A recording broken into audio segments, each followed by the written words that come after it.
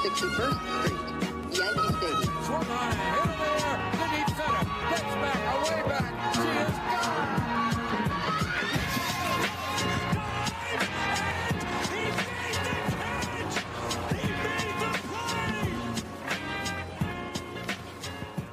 All right, welcome back to the Boys of 161st Street, episode 123. Today is May 13th, Thursday. I thought it was Friday, and I thought briefly it was Friday the 13th, so I was getting a little nervous. I was going to have to push the episode to tomorrow.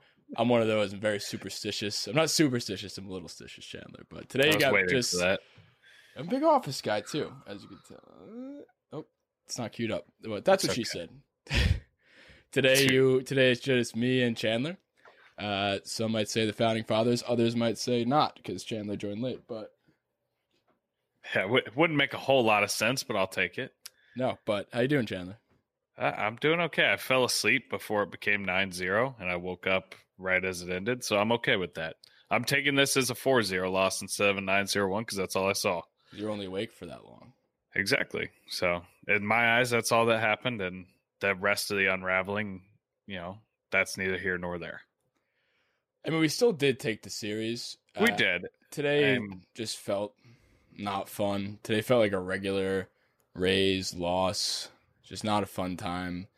I mean, not many good things to take away from this, so we're probably not going to talk much about it. Probably going to talk mainly about the two good games that we did have. One thing I did notice that even though I am going to probably talk a lot of good things on this podcast, we only had 4 runs, and I didn't realize that throughout the entire series. 5 now, including the single run we scored in this game. But 4 runs, not going to cut it.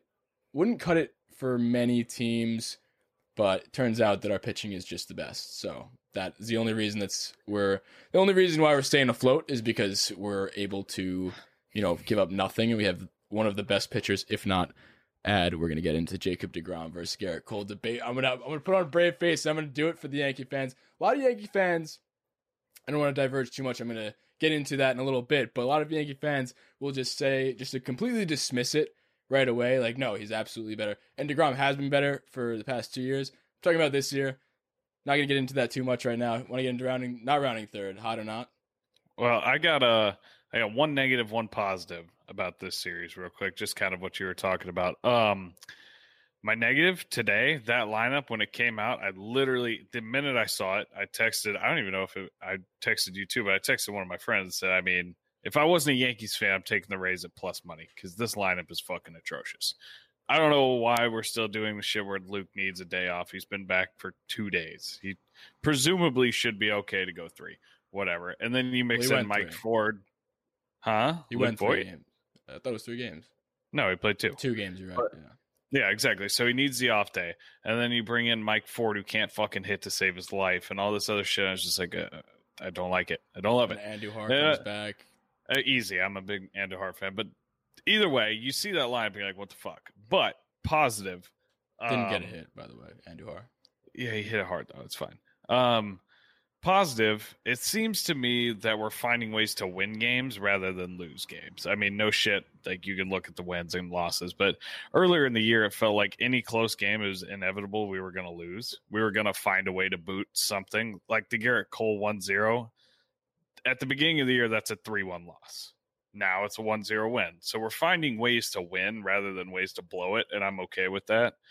Obviously, it's not a recipe to be the most successful team ever, but it's a step in the right direction. So there's my one positive takeaway for scoring 4 runs.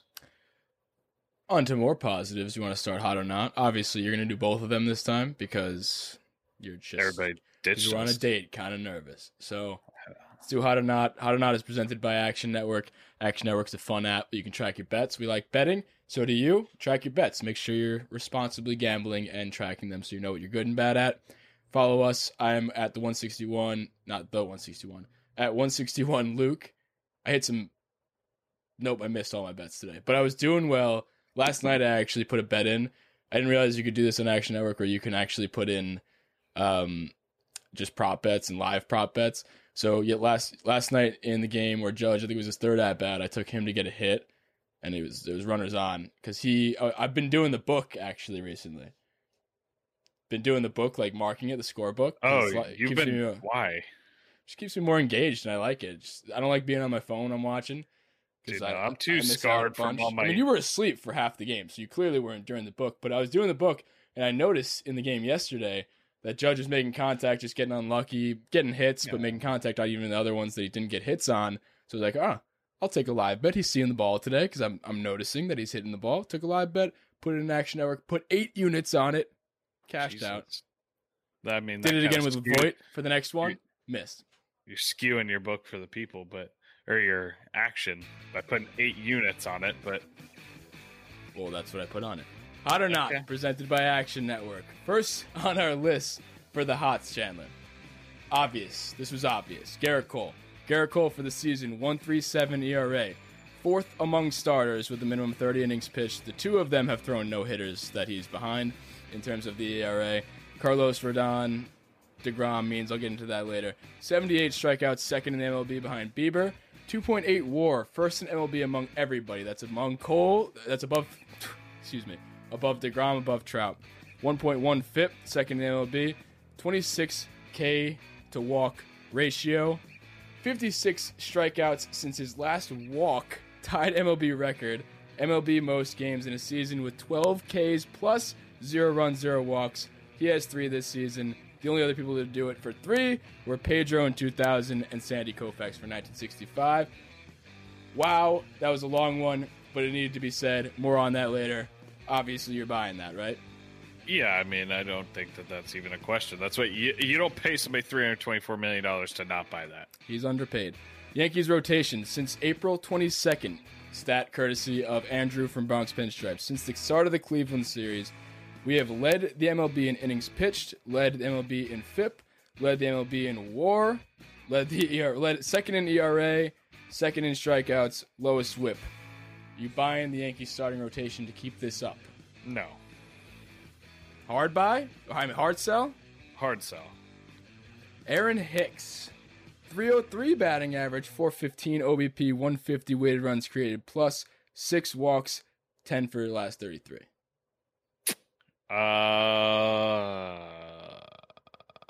I'm gonna sell that. I don't think he's gonna keep that up. Honorable mentions, we have Judge, who, as of tonight, is now 6 for his last 11. That's coming back from 2 for his last 24 before that. Bringing his batting average up to about 270. I haven't looked at the updated one, but that was from 240. So, honorable mention to him. And honorable mention to Monty. 1 start, but, good start for him. 6 innings pitched, 2 hits, 1 earned run, 9 strikeouts. See Monty. That is fine. He's doing exactly what. If you looked at the beginning of the year to anything we've ever said about him, it's the exact same thing. And he's living up to exactly that. I don't expect him to be Gerrit Cole, but I don't expect him to be bad. I think he's going to be average, and then toss in 1 good start because look at all of his other metrics. He has like the 3rd softest contact in the league, but he's still just not the Cy Young caliber pitcher, which is fine. He does exactly what you want, and he comes out and turns in a star like that. I mean, I buy that. He's exactly what you want him to be. Well, he was an honorable mention. I didn't put him on the list yet because it was only 1 start, but, he deserves some credit, though. He's a guy, when he's out there, I feel more confident in the game when I see him than I see Tyon or anything like, not every other pitcher, but most pitchers out there, like, I don't feel, I feel like it's boom or bust. I feel like he's very consistent, I guess. So He deserves credit. That's all. Definitely deserves credit. And if he's on, this rotation has, like I already said, we were one of the ones that you bought. You bought this, right? The Yankee rotation. Obvious super buy with Cole, right? That's obviously buy. Oh, no, I sold the Yankees rotation as a whole, definitely. So why'd you sell that? You think they're obviously just going to come down to earth? They're not the best rotation. They've been the best starting rotation in baseball pretty much across the board, and it's not close. Yeah, since April 22nd, and that's almost a month. So that's a pretty decent sample size considering the season's a month and a half in. Yeah, it's a good sample size, and it is what it is. What was that? April what? 22nd. So we've played Cleveland, Baltimore, Detroit, Houston, Washington, and Tampa now. So not exactly But I mean, offense has been down as a whole. I think the rotation's good, and I think they'll be good enough to win games. Obviously, that's not sustainable though. Especially, I'm interested to see how they do in the second half with all the injuries and everything like that. I just think I don't think you can count on that level of production for a whole 162. No, I mean, especially with guys that we'll get into this a little bit later, but Tyone kind of blows up today. The guys like Montgomery, that's why I was a little bit more excited about Montgomery, is because you don't expect him to be having these great starts and having, the city behind me, the great New York City. You hear the fucking sirens and shit outside? I did. But you're headed to Supply House. You don't expect guys like Montgomery to be, the number 2 starter, but you expect him to at least carry some weight in this rotation. I'll tell you exactly what I expect from Montgomery. Every time he goes out there, I'm not expecting a guaranteed win. I'm expecting when he leaves the game it to be the 6th or 7th inning. He's going to get you there, and it's going to be a 2. He's going to keep you within 2 or 3, and he's going to strike out 5 and walk 1. That's kind of been what this season's about for Montgomery, and we talked about that on his roll call before the season started, is we haven't really known much about Montgomery. So this has been just a really big, who are you type season. And we're starting to get the vibe of like exactly what you said. I think that's who he is. We haven't seen, the end of last year he kind of pitched, and the year before that he was injured, and the year before that, I think that was 2017. He showed flashes of 2018. We're like, oh, this guy might be good, and then he got hurt. So we really haven't seen much out of him. So we don't know that much about him.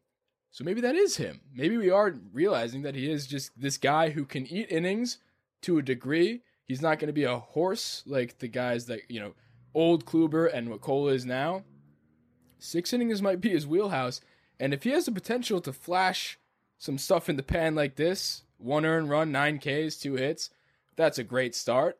I don't expect that every time, but something along those lines, a little bit added to that stat line, I'm cool with that. And I think Montgomery is a perfect middle of the rotation guy, especially when you have, Severino coming back. Who knows what the deal is with that.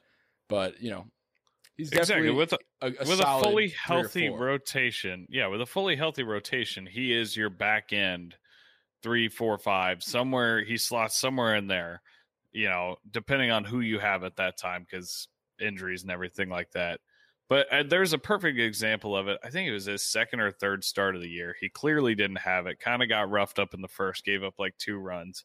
He's throwing balls. It might have been against the Rays, honestly. He's throwing balls. He's not really locating. None of his shit's biting in the zone.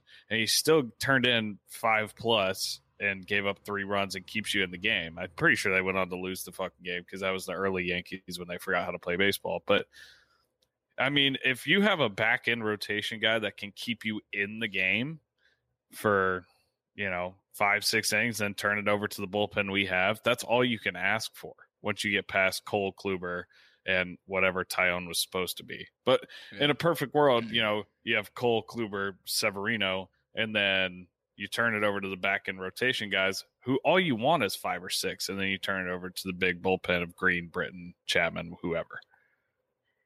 So let's talk about the big boy.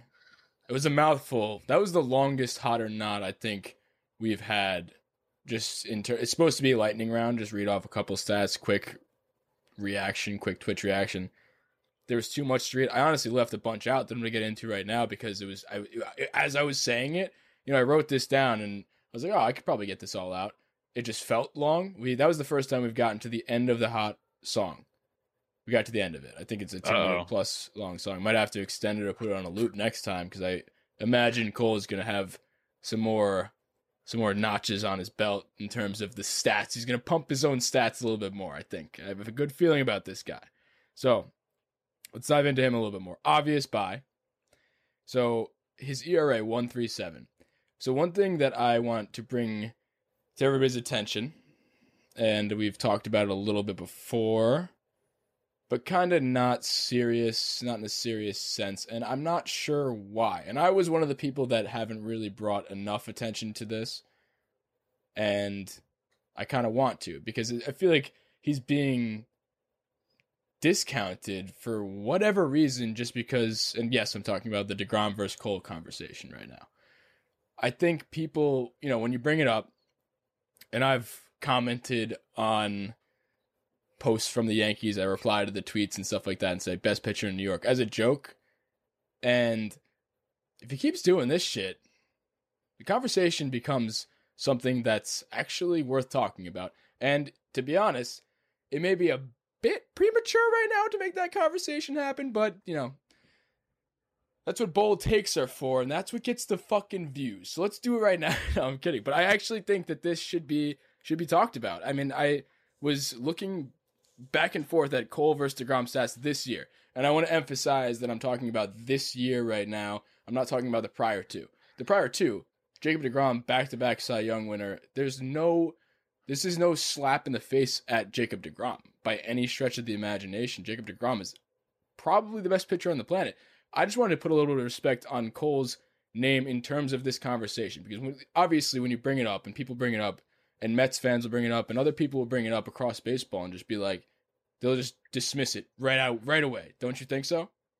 Oh yeah, no, I feel like it's, well, and like you said, the last 2 years it has been, I say one-sided, but it's that's not a slight at Cole. That's just how fucking good DeGrom's been. He has.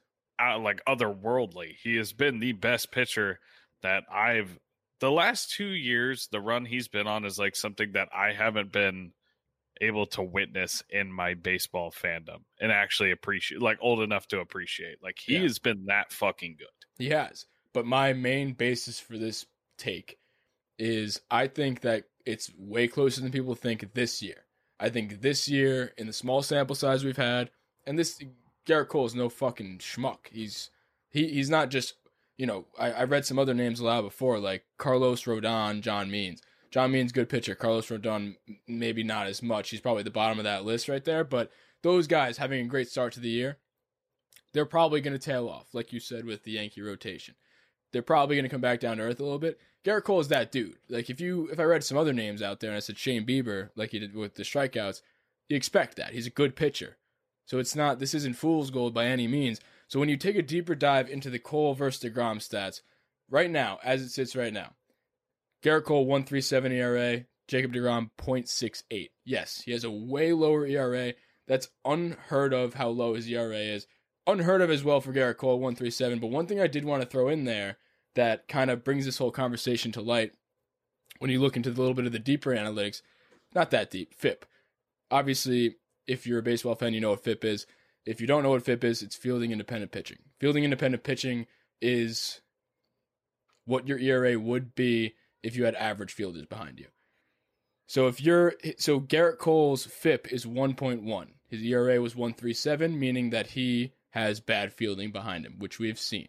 So he doesn't have the luxury of having good fielding. So if your ERA is greater than your FIP, that means you're pitching better than the numbers show for ERA.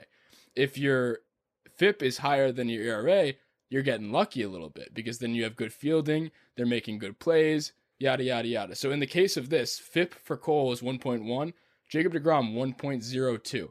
So his FIP is 1.02 compared to 0.68 ERA.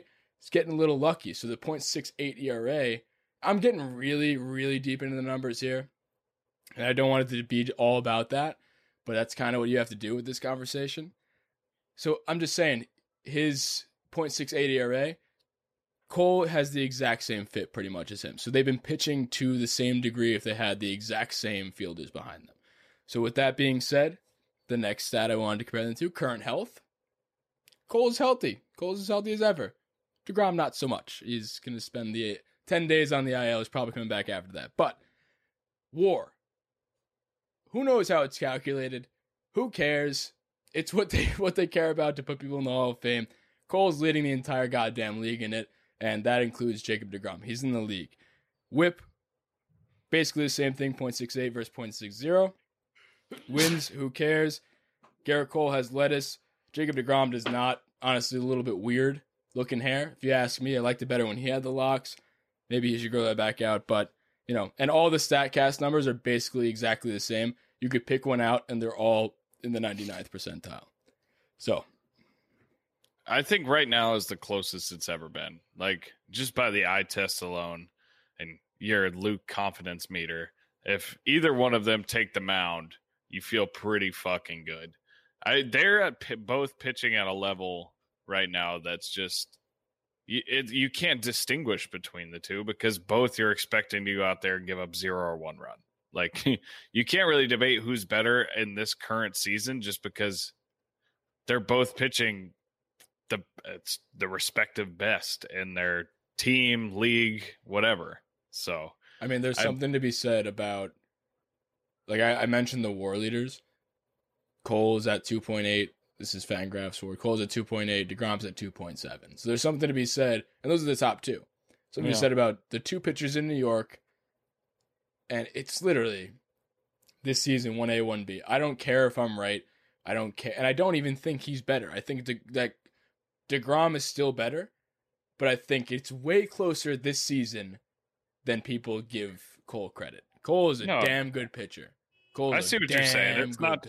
It's not a question just to blow off anymore. Like, who's and the that's best what I've pitcher in New York? noticed. Like, no shit, it's DeGrom. He just doesn't get run support. Like, now you can actually have the conversation. I get what you're saying. That's all I'm saying. And I know people are gonna, when we're gonna make the clip tomorrow, it's gonna say Cole greater than sign DeGrom, just because why not? Just because I like to get the fucking people going.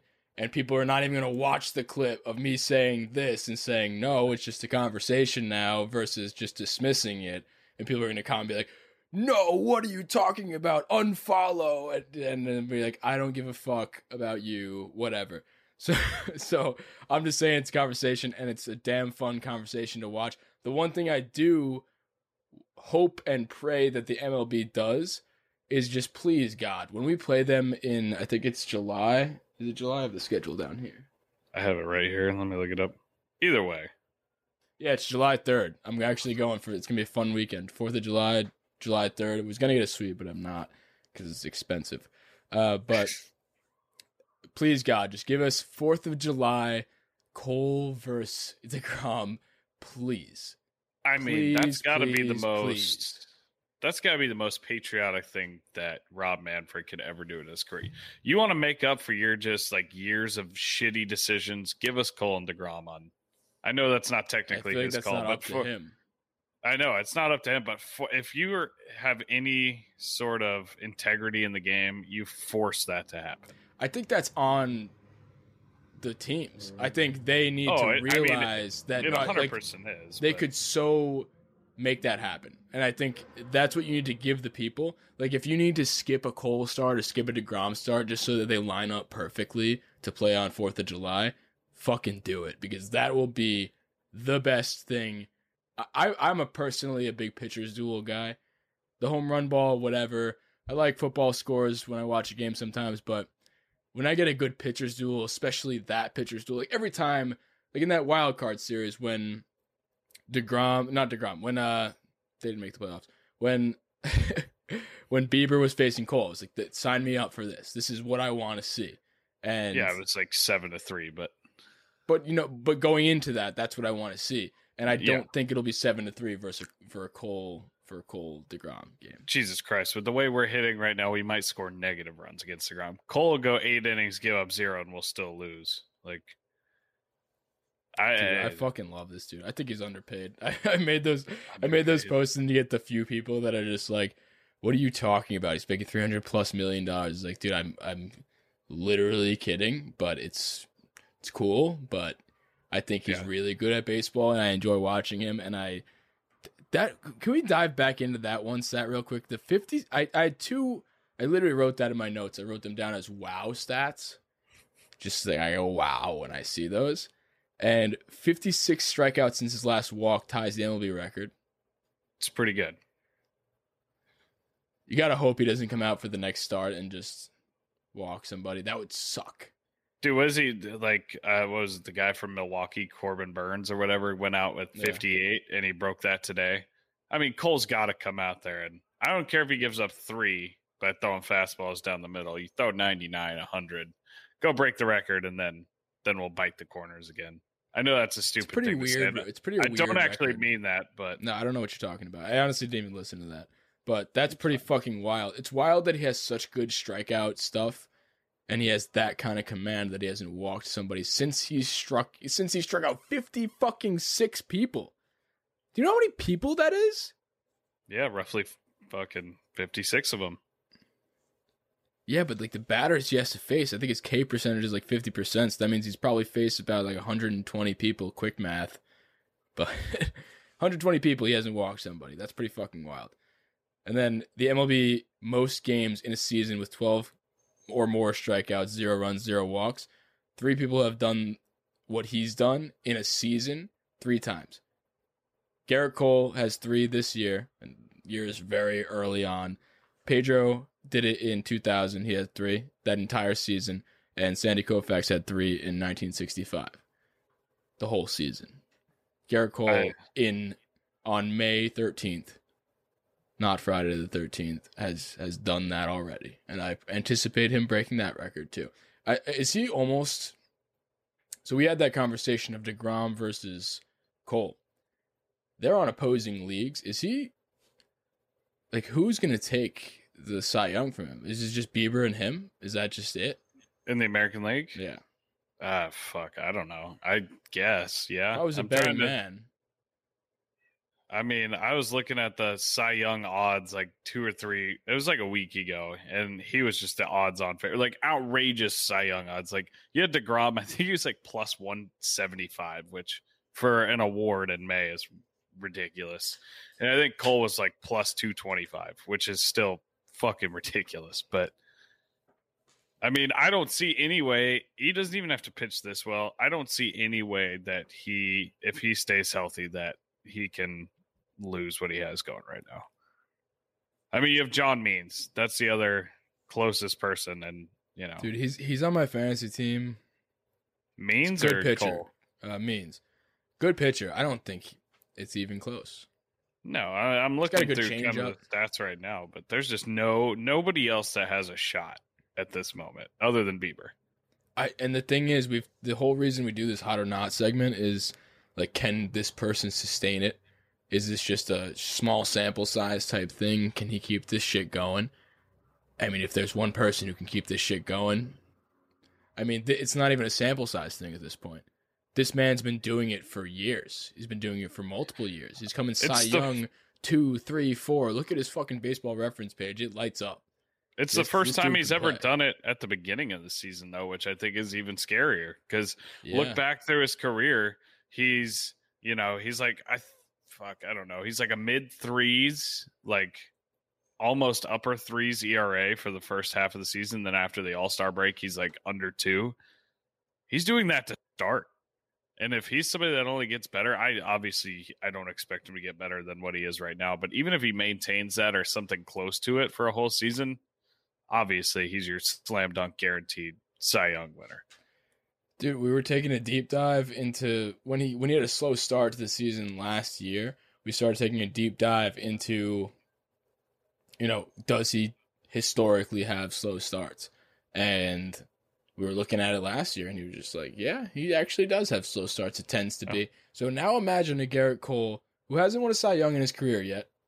Maybe because of these slow starts, they can factor that in a little bit too much. But now he's coming out guns blazing. He looks like he's mid-season form, and nobody has a chance. And I don't foresee that ever happening. And the Yankee team that we think is going to be here offensively, and I think will come back, and that's my bold prediction. I think the Yankees will continue to bop. Is that I think he'll get run support. I think he'll get wins, whether or not wins count for shit. He'll get that. I don't know that the Indians will have more run support for Bieber. I don't know that, the Orioles will have more run support for him. So I think he's the odds-on favorite. I'm going to lock it into my Action Network, and that is going to get me going. I'm going to make some money. So I hope you guys do too. I like his confidence he has this year. Just the last thing, like not that he's ever lacked confidence. How could you when you're that fucking good? But he kind of adopted the Chapman stare down yesterday. Struck out his last guy. I fucking love that, dude. Dude, I love that. Struck out the last guy like 99 on the black. Fucking stared him the entire way to the dugout. Walked straight in. Tipped the cap up. Cracked his first smile of the day and threw an entire can of fucking Grizzly wintergreen in his cheek. It was just, he was ready to roll. I meant to talk about that, honestly. I haven't mentioned anything to do with the fucking dong that he packed. And I honestly want to do more. I want to make a shirt that just says like I just had the caption for that before. We just ended up taking quick pictures of the TV just to post those, and it was like throw gas pack heaters, and I would wear that on a shirt. I don't even think you need a caption. I would get one of just if I could just get one of that cheek, the fucking horseshoe he had in there right there on his face. That's all I need. You just know that's my ace. We'll make it happen. Want to get into the knots? I'd love to. You'd love to. That's not good. I mean, whatever. You know what I mean. If I can get the sound to play. There you go. Uh-oh. Sad song. So Clint Frazier, 1 for his last 12, not counting tonight. And Clint actually tonight, no hits and a walk. So 1 for his last 15, quick math. 1 for his last 15, 4 for his last 35. Got ejected, don't know what he said. Over the last month, he has the same weighted runs created plus as Tyler Wade at 70, and he's the 99th percentile in chase rate. Oh, yeah, I'm buying that, actually, sadly. Yankee first baseman, 6th in strikeouts at 56, 24th in weighted runs created plus, 20th in WAR, 24th in batting average, 24th in RBIs. No, I mean, Luke's back now, so sell that. I didn't have that many, so we'll just end it there. I got a couple honorable mentions. I don't want to give them a knot because then we have to mark it on the list, and then it's just a whole big thing now that they made it to the knots. It's not somebody where you want to go, but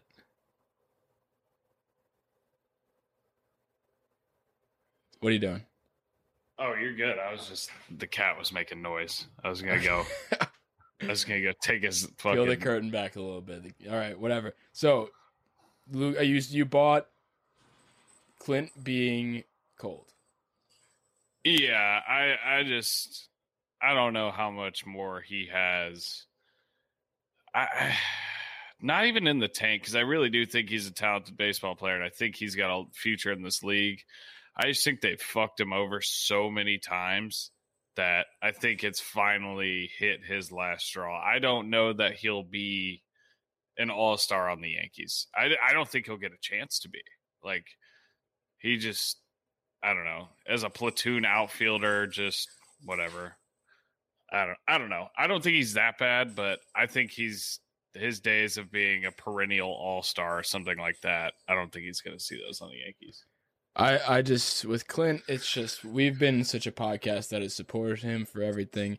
And I do think he's still a really good baseball player. I do think that he's going to be amazing eventually. But, I mean, Clint Frazier, I mean, what are you doing, dude? I mean, he just doesn't look, I mean, the 99th chase percentage in the league, that means he's literally the worst at looking at, like, he chases everything. That's not something that gets better. Like, he just lost out there. He looks like a young baseball player. He looks like he's not conditioned. He's not, and he doesn't look good. And I mean, some of the argument too is fielding too, which has looked better. The argument is that he shouldn't be diving for some of the balls. He doesn't need to be diving for some of the balls. And some of them, I agree. A lot of them, maybe you should dive for them. They're fun to watch, and I'm not giving up on him.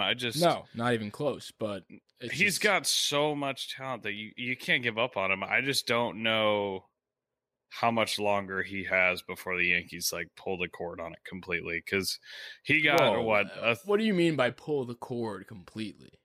I mean, pull the cord as in they've already pulled it. He's not the everyday starter anymore. He gets decent amount of playing time, day in and day out, but if in a full, healthy lineup, whatever, perfect world, Brett Gardner's still taking at bats from him, stuff like that.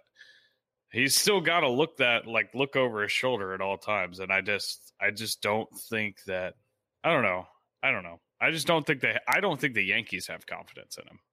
No, they don't. Exactly. That's what I mean. That's what I mean by that. I guess that's the best way to put it. No, the Yankees have no confidence in him. Honestly, I have him in fantasy, and I drafted him. And before the season started, he was we're talking about roll calls. We had his roll call. I was amped up about his because I was so amped. Clint's gonna be the starter this year, and that held true for the beginning of the season. He was also starting at the beginning of the seaon. He was named the starter, and then this shit happens again. And, usually I fault Boone for doing the thing with the outfielders, and it's like, why do you give this guy false hope? Why do you do this? Why do you do that? Why it's like not manipulating his service time, but like, what are you doing with him? Stop sending him down. Give the guy a fucking chance. He's actually good, and now he's getting a chance. He's not really taking advantage of it, and he doesn't really look like the Clint that I hoped there would be at the plate. Fielding, if you asked me last year, if you gave me a few highlights of Clint right now, and you asked me last year if are you okay with that? I'd be ecstatic about that. Like the fielding, we've said before, when he was looking his worst, if you just field adequately, I've said this before, if you field adequately, your bat will play, you'll be an everyday starter, you'll be an all-star in this league. That is how you'll do it. Now he's above average defending. I'm not going to call him elite because he was in the running for a quarter season Gold Glove, but I do think that he can field his position. He's got a good arm. He's got to tame it. But this, I'm not sure I'm going to buy this. I think I'm actually going to sell this because I don't think, dude, his bat just plays, and I think the mistakes that he's making are all mental. I agree. I think it's been his problem since he got there. Yeah, 99% in chase percentage, like that's mental. Just like. It's weird because we say he's chasing everything, but it's weird because we say, stop chasing, but we also say swing the fucking bat because that was his issue at the beginning of the season. So it's such it's weird. Just pitch selection in general. And you can see it every at bat. And the ones he does decide to swing at, it's like he makes up his mind too late. He's late on balls that I've never in his brief career seen him be late on. He's missing. Like Rich Hill tonight's throwing 89 miles an hour and Clint Frazier's late on it and fouling it back. And that's just not – it's kind of like what you saw with Gary at the beginning of his decline, and that's not to beat a dead horse, but it's comparable to that, and he's missing pitches in the zone and swinging at pitches out of the zone. And that's – obviously when he stays true to his approach and everything like that, it's something – beautiful. I hope he gets back there. I don't think he's gonna, spiral down and be a 167 hitter forever. I'm just saying, that's kind of what it reminds me of is the first Gary slump that we really saw is that he's missing fastballs and not overpowering ones. It's not like Chapman's blowing 102 by him. He's missing 92, 93, belt high. Yeah. I'm not overly panicking about Clint, but I will say that I am not happy with what we're getting out of him. But moving on to the Yankee first baseman, what did you do with this one? Oh, I mean, I sold it. That's who obvious. Bruce Voit and I have the playing time that's for this position. This is this season, entire season.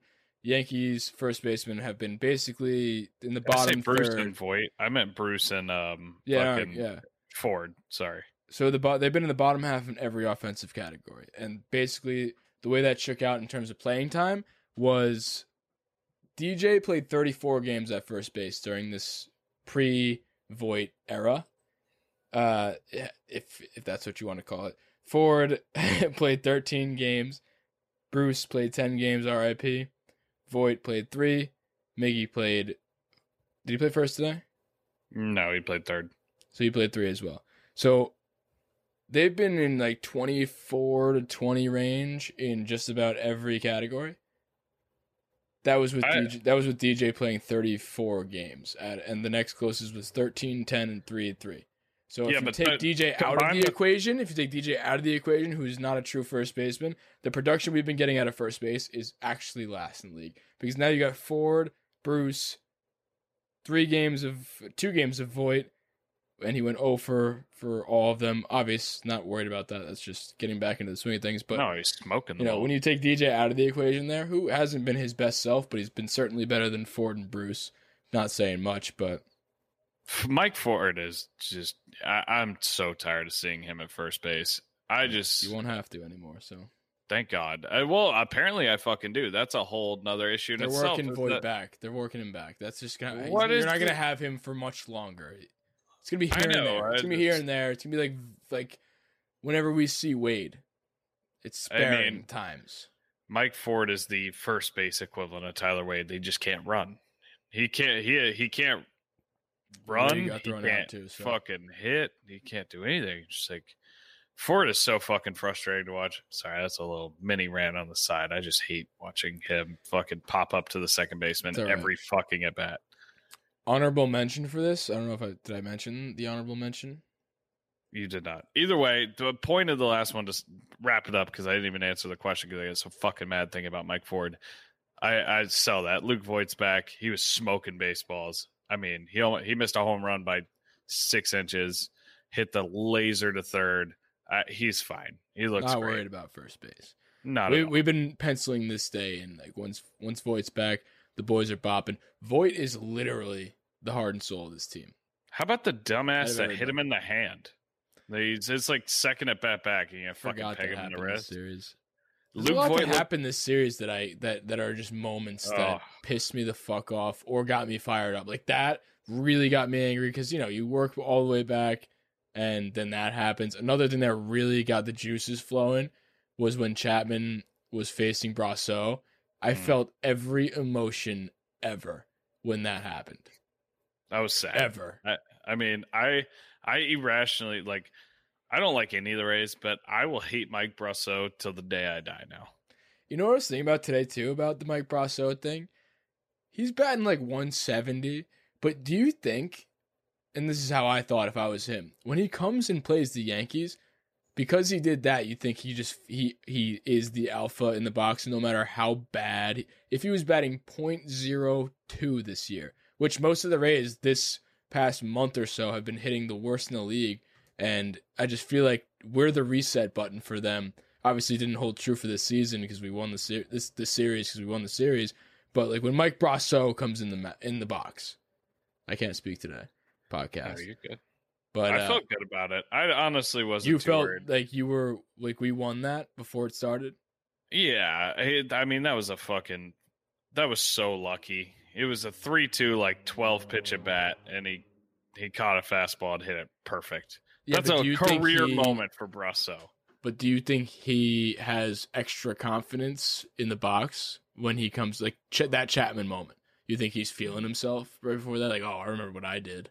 He probably is for the first pitch, and then Chapman paints 102 moving on the black, and he's like, all right, well, maybe I'm not the big swinging dick here. And then he breaks off a splitter slider, and then another fucking fastball at his chin. And he's like, all right, never mind. I got lucky. There's no way. Speaking of Chapman, you mentioned Chapman. I did a little bit of analysis on the side today. I was bored at work. What a numbers guy, huh? I guess. I mean, I am an accountant, so I'll lean into that if I have to. But that wasn't even by the numbers. It was just watching Chapman, and I'd noticed him. I don't know why I found this out. My friend showed me this, and I was like, oh, this could probably help with X, Y, and Z. I don't know the answers to this. I don't know if this is actually the case, but, it certainly seems like it's helping him. It seems like something's working. I don't know if this is a Matt Blake thing or a him thing, but if you notice the video that I'm referencing, the one we posted today, it's just like his hands are much lower than they were before. I don't know what that maybe you're lower to the ground. He's squatting more, so he's generating more power. That's why there's the uptick in velocity. I don't know. I might be a little bit of an MLB scout. That might be what I should be doing with my life. Not talking to this microphone, just I call him as I see him, Chandler. It's just what it is. That was excellent analysis. I don't know, to be honest with you, and that's a great little, I just thought it was fun. I thought it's not really. It could be nothing whatsoever. It probably is nothing, but we're baseball nerds here. We talk about it for fun, and it's worth noting. I thought it was interesting. So I thought I'd share that with the people today. Shout out to my friend Greg Kassar. He helped me with that one, with a little bit of the analysis there. He actually shot me a ping on my work email. So, oh wow, great eye, Greg. We didn't really do much. We just talked about Chapman today at work, and it was a great day. Honorable mention as well. I didn't want to do this. I didn't want to give him his own thing on hot or not. Stanton went over. Come back to earth. He went over for the past 2 days, and then he got a single in the first, but then he had 2 strikeouts and a flyout to right field, center field, excuse me. I saw he was 2 for the book. 12 with like 7 Ks since his hitting streak. He's coming a little bit down to earth, and you can notice, you did see him in the game today. Did you see how like a little, I don't know if you were asleep for this because you said you were asleep for half the game, but good game to snooze, to be honest. But when I think he flew out to, no, he definitely struck out. It was No, the one to center field where he threw the bat behind him. That may have been that one too, but I think the strikeout in the 5th, he went like this and like almost, I thought he was going to snap the bat over his head. Yeah. You could tell he was a little frustrated because he couldn't physically get out before. It's his own fault. He cut his hair. Everybody, like, he did cut his hair, didn't that's he? That's baseball 101. If you're on a hot streak, you don't change anything. You don't change shave your your clothes. head. Don't shower. Don't do anything. No, if you're on a streak like that, you literally wear the same pair of socks. I don't care what you do. I don't care that you play for the Yankees and you got 5-star dry cleaners that are running your shit every day. I don't care. I'm taking that uniform home. I'm sleeping in it. I'm showing up to the field. I'm not washing it. You don't go get a fucking haircut. That's on him. He'll come back and he'll get into another streak. But this is a teaching moment for Giancarlo Stanton. When you get into a stretch like that, and you got the fucking fro going, and you leave it. You leave that afro. I don't care if it's poking out of the top of your helmet. You do not cut your hair when you're hitting 500 in a major league stretch of games. I'm not. The reason why I didn't put him in not is I'm not worried about him. This is small sample size. Murph likes to say, "R.I.P. Murph." Don't know where he is. He's in the woods somewhere. But he's gonna hit a home run, and then this is what he does. He just always gets super hot and then super not. He's gonna be a frequent flyer on this in this little segment we do here, but it's just, and then it averages out. He'll go 10 for 10, and then he'll go 0 for 10, and then he'll end up being 500. Like you know what I mean? It'll average out completely because he gets so hot and so not. So add to us.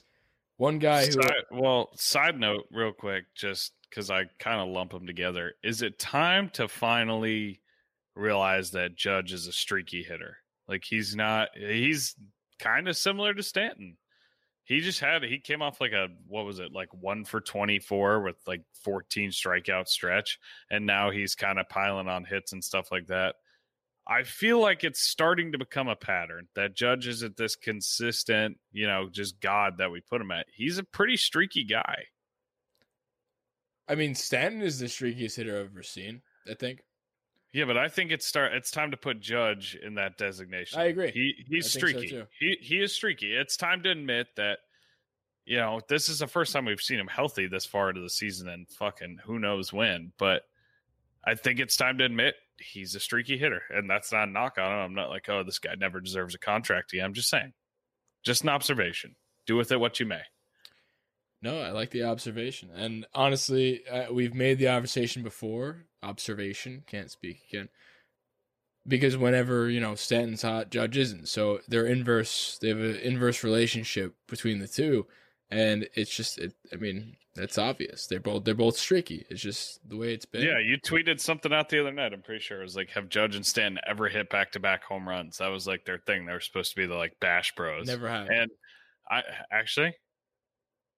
know we had a bunch of people in the comments that were like, yeah, they have, you fucking idiots. No, they were answering the question to the point where it was like, have they hit home runs in the same game? And that's not what I asked, because they haven't frequently ever batted next to each other, which is what we anticipated it to be like when we got Stanton that fine evening back in the day in like 2017, the end of 2017. But yeah, I just anticipated a lot more of that, and I was like, wow, it's never happened before. Really expected that to happen. It just did. Yeah, I thought it was going to be like, I don't know if you're a Mighty Ducks guy or not. I was a big Mighty Ducks guy growing up. I thought it was going to be like the fucking Bash Bros there where they're just slamming shit over the fence. Obviously, hockey, different sport. But you know what I mean. They're just going to be wreaking havoc, the best two guys in the league. And weird. Just way off on that. Regardless of what they do, they're definitely not clicking at the same time, just smashing home runs back to back. Never are. You know who wasn't clicking? Who's that? How about this segue? Jameson Tyone. So we talked about it a little bit before. And I just want to give a little update on the status on the Chandler radar. How confident are you in Jameson Taillon? Because I feel like, just from a fan perspective, I don't know what it feels like to be in the box against some MLB pitcher. He doesn't seem like he's that hard to hit. His stuff seems very average. He still struck out 9 people in 5 innings today. I know he did. And I'm not saying he's bad. His stuff seems fine to me. To me, he looks exactly like what he is. He's a guy who hasn't played in 2 years. Like, I don't think he's going to be a 5.4 ERA guy the whole year. I don't think he's going to be amazing. I don't think he's going to be a 1 or 2 guy. Not yet. But I think he has the potential to get there. But I see a lot of positive things from him. He's not a guy where he's out there pitching to this. I'm like, Jesus Christ, get this guy off the fucking mound. Every start looks like he's close. Like the first inning, if we could give the guy some fucking effort. He's got cancer and 2 Tommy Johns, and you can't die for a fucking baseball. And then the inning unravels, he gives up 2. And, that kind of mounts on and on and on. He ends up giving up 4 or 5. But, I mean, obviously, you don't know if he makes the play. He doesn't make the play. Whatever. I just feel like it's one thing each start. And that was the one in this one that kind of, sets it over the top. I really and truly do think he'll be a critical piece to this rotation. I just think he's missing one step, and I think that comes with time. I don't know. I mean, with him, I didn't really have many expectations going into the season anyway. We got this guy, and Gerrit Cole put his nuts out on the line for him. Like, this guy's a competitor. This guy's this, which I'm not saying he's not, and he may very well be. I just don't see, like, we haven't seen that flash yet, and maybe this is unfair to judge him because we lump him in the same category as Kluber because they both haven't pitched in a year, and Kluber is pitching exceptionally, and he's way ahead of schedule in terms of his road back to being the pitcher he was, and Taillon is lagging behind a little bit in terms of that immediate, like, we're seeing the race, and we're seeing both of their years unfold at the same time on the same team. So they're very easily compared to each other. So maybe that's a little bit unfair to say that Taillon's doing bad by any means. I think it is because of that, though. I am thinking, my first reaction today when he started giving up 4 runs in the first couple innings, I was like, And I saw people on Twitter be like, maybe when do we just expect, or when do we just come to terms with the fact that Taillon's just not a good pitcher? I think this is, I just in the moment realized that's kind of what it is. It's just he's unfairly judged in this moment to Corey Kluber because Corey Kluber is in the same boat he was, and he's just excelling, and he just found it. Nobody just does what Kluber's doing. It's kind of honestly wild. It's more credit to Kluber to the fact that he's able to just come back and just deal. And he's just being that guy again. And hopefully he continues this, but it's more power to him. And I've talked myself into, I opened this little topic about, is it time to kind of like not give up on Taillon, but like the anticipation for him to be not a great pitcher. Like, he may not be the guy that we thought he was. Don't know if there's many expectations, but I've talked myself around this, and I'll give him another chance is basically what I've come to. Yeah, no, I kind of like exactly what you're saying. He's being unfairly judged neck and neck to Corey Kluber. Corey Kluber is a seasoned veteran that, he's been here for fucking years. He's won 2 Cy Youngs. Taillon had 2 seasons where he didn't have a major injury or illness. Like, it's totally unfair to expect him to come out. He's doing exactly what we wanted in all of our preseason roll calls and stuff like that. He shows flashes of really sharp pitches. It's just a matter of putting it together for a full start, which on top of that, just kind of to build onto it, he had to redo his entire pitching motion. All of his mechanics he rebuilt in the offseason. He made him shorter. That was like a huge topic of discussion. He shortened his windup. He did all this. He did this. He did that. Whatever. He rebuilt himself. You don't just come out there on the biggest stage and do it. It takes a second. Is that your cat again? It is. He found a paper bag and he's running in it. Shout out to, what's his name? Oliver. Shout out to Oliver for ruining our podcast. I know. What a piece of The shit. people that made it this far are the real ones. They're not going to shut They it are. off because of Oliver A paper bag. being Yeah. a piece of shit. Yeah. So He's fine now. He's just laying in the bag, but Gripe he alert. tried to attack it. gripe Is it- alert. Go ahead. So Gripe I need to get from by next episode. I promise everybody I'll have a sound bite queued up for gripe alert. But for the moment, I'll just All keep the it. guys As, at 161st. that's Michael K's voice. I meant to push a different button, but you know. Gripe alert, gripe alert, gripe alert. I might record my own voice and just put gripe alert and just put some music behind it. But I have a gripe, Chandler. Please share. I'm a little upset, and I know Gary supporters are going to be triggered by this. I'm a little bit like just Gary hitting useless home runs. Just the one home run he'll hit. He has a 50% K percentage in the last ever. I think it's the whole season, to be honest. But it may be the last 2 weeks, but it's probably the whole season too. Just like him hitting like the useless home runs, so that like, we're at a point right now that Higgy, I think we're all okay with him being the starting catcher. I think he's just a fucking unbelievable defender. He is just amazing at defense. I don't even know if he's unbelievable. In all fairness, like he might be. I'm just saying, Gary's catching is so bad that all you have to do is be mediocre. I watched Gary Sanchez frame a pitch today. I text you right after it. It was a strike. It was like a 94-mile-an-hour fastball right down the middle, and he framed it out of the strike zone. Thank God they still called it a strike, but he stabbed at it. That it hit his glove. It wasn't like Tyone missed his spot. It hit him in the fucking hand. He didn't have to move. He stabbed at it and pulled it out of the strike zone.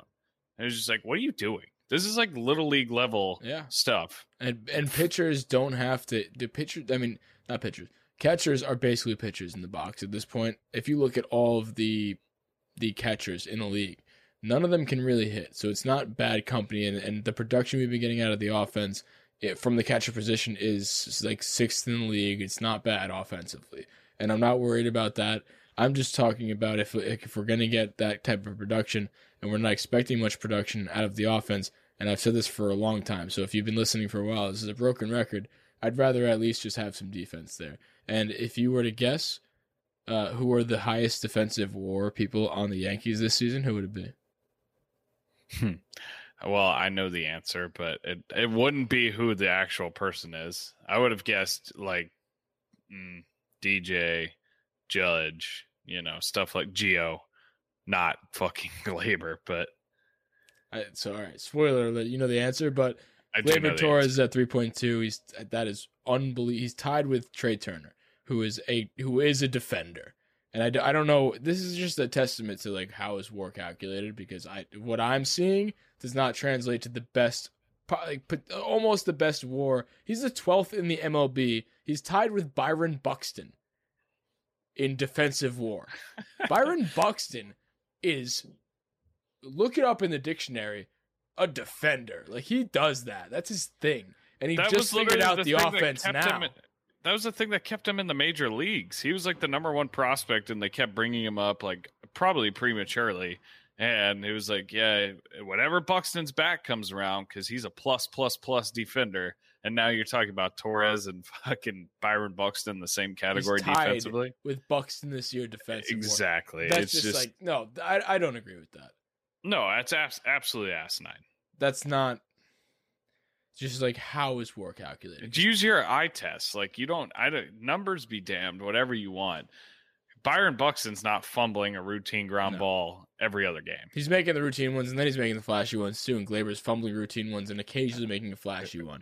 So yeah, it was so funny. They were sitting there praising him about his WAR. It was like almost as if on cue. It was the next inning.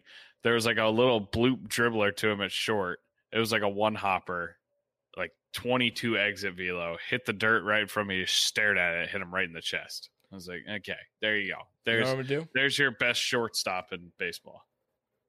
I have a little homework assignment for myself. I'm gonna do it.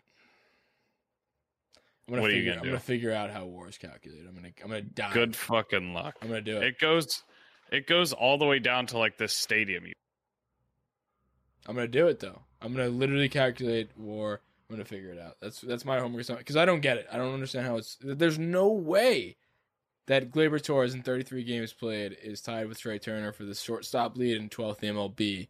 12th in the MLB. Do you know how many MLB players there are? He's 12th in the MLB. There's a lot with war. So we got a little bit off topic, but the main point of me asking you that question wasn't about Gleyber. It was about somebody else. So Kyle Higashioka has a 3 WAR with limited time being played. He's in and out of the lineup, and he has a 3 WAR. So that puts him just about, give or take 15th MLB in defensive WAR, and that's in 18 games versus 33 for Gleyber. And just about everybody played about 33 if you're a regular starter, and he is not. And he has 3 WAR. So just that's my gripe for Gary, because he's just... We know what we get at Higgy. Higgy is 99th in pitch framing. He's literally the best pitch framer in the MLB. He's got a 3.0 defensive WAR in limited time playing. He's like 15th in MLB in defensive WAR. He's a damn good defender. He's probably one of the better defenders at the catcher position, behind probably JT or Muto. Real Muto. Tougher name to say. He's going to do the damn thing at defense, and Gary's just doing enough to keep He's not even doing No. He's doing enough to keep this annoying conversation going. He's not doing like, if he didn't hit that home run, the past 2 home runs he's hit in like whatever the last 2 weeks, this conversation's over, done with. Then Higgy is the catcher, I think, at this point. But he hits 2 home runs and he strikes out half the time, and this annoying conversation continues to happen. And I'm not going to be a part of it. So I'm now shunning this conversation on this podcast from here out. I just want to say one more thing, and then I'm shunning it too. I don't get the Yankees' loyalty to him. Kyle Higashioka is a favorite. Cole, your best player on your team, loves the other guy. Gives a shit about the rules. Market 0. I give a shit about the rules, and the rules are we're done with this. Okay, there you go. He sucks. Fuck. He's terrible. He's terrible. Sucks. He is a terrible baseball player. And I'll never understand the blind faith for him, since for one season of just hitting a bunch of home runs and being the player that he is now. So I'm not going to get too deep into that right now, because I'm just not going to. One thing that I also, while I was on the topic of defensive WAR, and I've kind of noticed it a little bit, is the whole thing about Judge just pulling up on balls. He's been pulling up on balls like he was before, and his defensive WAR is negative 3.3. It's just it's not good. Can you show some fucking effort? I know you're a good defender. Just do it. Just do. There's a difference between being bad at defense and not trying. Yeah. I know, and there's a difference. There's a difference between playing conservative and not trying. He's playing overly conservative. I think he's so scared to get hurt that he won't catch routine balls. Even his diving play, I put asterisks by it, or air quotes, today. He fucking half-ass jogged. He tumbled to the ground. That wasn't a dive. Yeah, it was the giant fucking pillar 7-foot statue falling down. And thank God he caught it, because there's nobody behind him. And I'm pretty sure that took him out for a week. So in other news, Luis Severino threw a bullpen today. Oh, yeah. No, he threw against live hitters. That's what he did. He threw against live hitters. And he hit 96. I don't know how he did. He hit 96, and apparently he did well. I didn't say, whatever I saw, he did great. No, apparently he did well, and he hit 96, and he did really well. So 96 is not bad for your first time after Tommy John against live hitters. Yeah, I'll take a few more ticks. I still wouldn't mind seeing the 100-mile-an-hour Sevy, but so we had a few. I mean, 96 right now is unbelievable. He's not. He's gonna get back. And I know. I'm being an asshole. Very good sign. You are being absolutely an asshole. Love it. So one DM that we got about the Sevy conversation was young underscore EBT underscore LMAOO. What a name. But he said, who's the odd man out when Sevy comes back, and what are your predictions for him this season? I don't think there's an odd man out, honestly. I think what they'll end up doing is just going with an extra arm. That's kind of a cop-out answer. If I had to pick one person, though, right now, it would be Tyone. But I don't know. I feel like they're going to find a way to get everybody innings just because of all the injury history with everyone. And by the time he comes back, you're going to hit that late summer fatigue. I feel like that's the most realistic option. But if I had to throw somebody under the bus, as of today, May 13th, it'd be Tyone. I don't think Tyone gets the boot. I don't either, but who else are you going to pick? I mean, you got Domingo, but he's been great. I would take Tyone over Domingo. You don't say it with confidence. Not very convincingly, but he's just like not. I don't know. For what reason? Though? Neither of them do it for me, and truth be told, I just don't like Domingo. So no, he's not. He's not a good person. He's not a good guy. That's the thing that I forgot to mention about the Tyone thing is that people were giving him shit. And other people that I know in person, just people are giving him shit. And like, at what point do we just like, do we say that Tyone's not good? And for whatever reason, Tyone to me, he just seems like a great guy, and you just want to pull for him. So I don't want to be mean to him, Like we are the Gordon Ramsay of Yankee podcast. We don't give a fuck about anybody. I don't give a fuck because they're probably not coming on this podcast anyway. So why not? I don't give a shit if we burn the bridge. So Tyler Wade is a perfect example of that. He doesn't like us anymore, but we were the Tyler Wade fan club to begin with. So it is what it is. No hard feelings, Tyler. But he seems like a good guy, and I don't want to be mean to him. So I'm not going to, and I don't think I should be, but he just seems like a good dude, so you want to pull for the guy. So that's probably what's like, performance aside, I would take him over Domingo, no doubt about it, because Domingo is just a shitty person. But I don't know. That's just I don't know. I mean, yeah, he seems like a good guy, but like I really do think that he can still be a good pitcher in this league. I don't know. He showed me play. He struck out 9 people in 5 innings today. I mean, that's pretty good. He has sharp pitches. He's learning to pitch again. That's why they got him here. He's a spin rate guy. He's like, exactly. Yeah. It's been 2 years. He's thrown 5 starts? Yeah, no shit. He's not a Cy Young candidate right now. I don't expect him. He's exactly what we expected him and Kluber to be. Kluber is just fucking a freak of nature and somehow light years ahead of his track. Yeah, just to reiterate again, I think it speaks more to Kluber, more to how great Kluber's been, less to how mediocre Tyone's been. This is what we expected. He is exactly what we expected. If you compare them to the one to the other, you're going to be disappointed in Tyone. Before the season started, this is all we asked from him, was be a back-end rotation guy and work your way towards being a good pitcher in this league again. Yeah. And that's what he's doing. All right. I think that'll do it from me. A lot of you wanted to talk DMs about potential trades. We already talked about that a little bit, and yeah, it's too soon to tell on a lot of them. The only reason we brought that up last week is because we wanted to talk about the Scherzer thing because we just saw him, and we think it'd be a perfect fit. Do we think the Yankees are going to get him? Maybe not. I think it's the glaring let's go win the World Series move. And if you do that, it's like a we're here type thing. Do I think they're going to do that? No. Do I hope they do it? Yes. Do I hope they trade for Trevor Story? Absolutely. Why would you not? Do I think they're going to do it? No.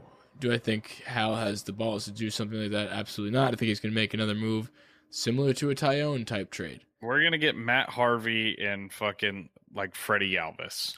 But I don't want it to be like that, though. Like, why can't you just I don't either, but that's where we are right now. And I agree. I think that's what's going to happen. So that's what's going to happen at the deadline. We're going to trade like Florial and some minor league, like 32-year-old pitcher who's in high A for Freddie Galvis and Matt Harvey. So, no, I don't think Scherzer's going to happen. I don't think Story's going to happen. I don't think Seager's going to happen. Would it be awesome? Absolutely. And it's fun to dream about it. We talk about the Yankees. That's when you talk about the Yankees for a couple hours a week for other people to hear, eventually you're going to have to bring up some long shots. That's just the nature of the beast. No, it's not going to happen, but it's fun to talk about. So It is fun to talk about. it's fun to dream. I think there's going to be another Wandy Peralta type Look, deal. he's been good, He honestly. hasn't given up a run in 3 innings or so. So that's pretty decent.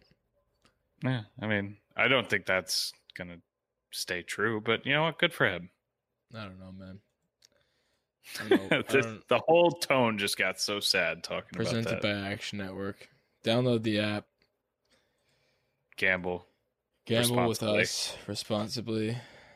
If you made it this far, we'd love you, and we'd appreciate it if you gave us a 5-star rating review on iTunes. Subscribe to the YouTube at the Bronx Pinstripes YouTube. That's where we do the live streams. Do it on Twitter as well, which is probably where we gotcha. But yeah, give us a 5-star rating on iTunes. It really makes us happy because that's what helps the algorithm. So helps us get this voice and that voice to more people. So helps us make more of these shows and gives us the juice. And honestly, I'm gonna read some of the reviews that we've got on iTunes because some of them were fan-fucking-tastic, and I want to give a shout out to those people. So shout out to, let's scroll down. Whoever just said that these guys get it, I don't know his name off the top of my head. We put that in the last episode, or I put it in the story, and the guy, I forget who it was, honestly, but he responded and he said, that was mine. And I was like, you're the fucking man, dude. Yeah, we do get it. He just said, because when they put the name, just going forward, if you're going to write us a review on iTunes, put your actual name so we can shout you out on the next show. Because this guy who said these guys just get it, he titled it right on, gave us 5 stars, and his name was Theys and SND. I don't know what you're doing, but we do get it, and you get it, and that's that. Gerrit K12 said, if you're a true Yankee fan, you have to start listening. Was never a big podcast guy until I started listening. Instantly got hooked. Great segments every episode. I would like to argue that these are the best Yankee podcasts out there. Just love you guys. We actually talked about that in person. That was one of our topics of discussion while I spent my week in New York. Was about that one. The guy who's not a podcast guy but loves the segments, because I know somebody here is a big segments guy. So it's a little bit fun. Well, I like segments. Segments are... They make the world go round. Organized fun. So I'm going to keep them going. I like them. I So was get just used saying. to them.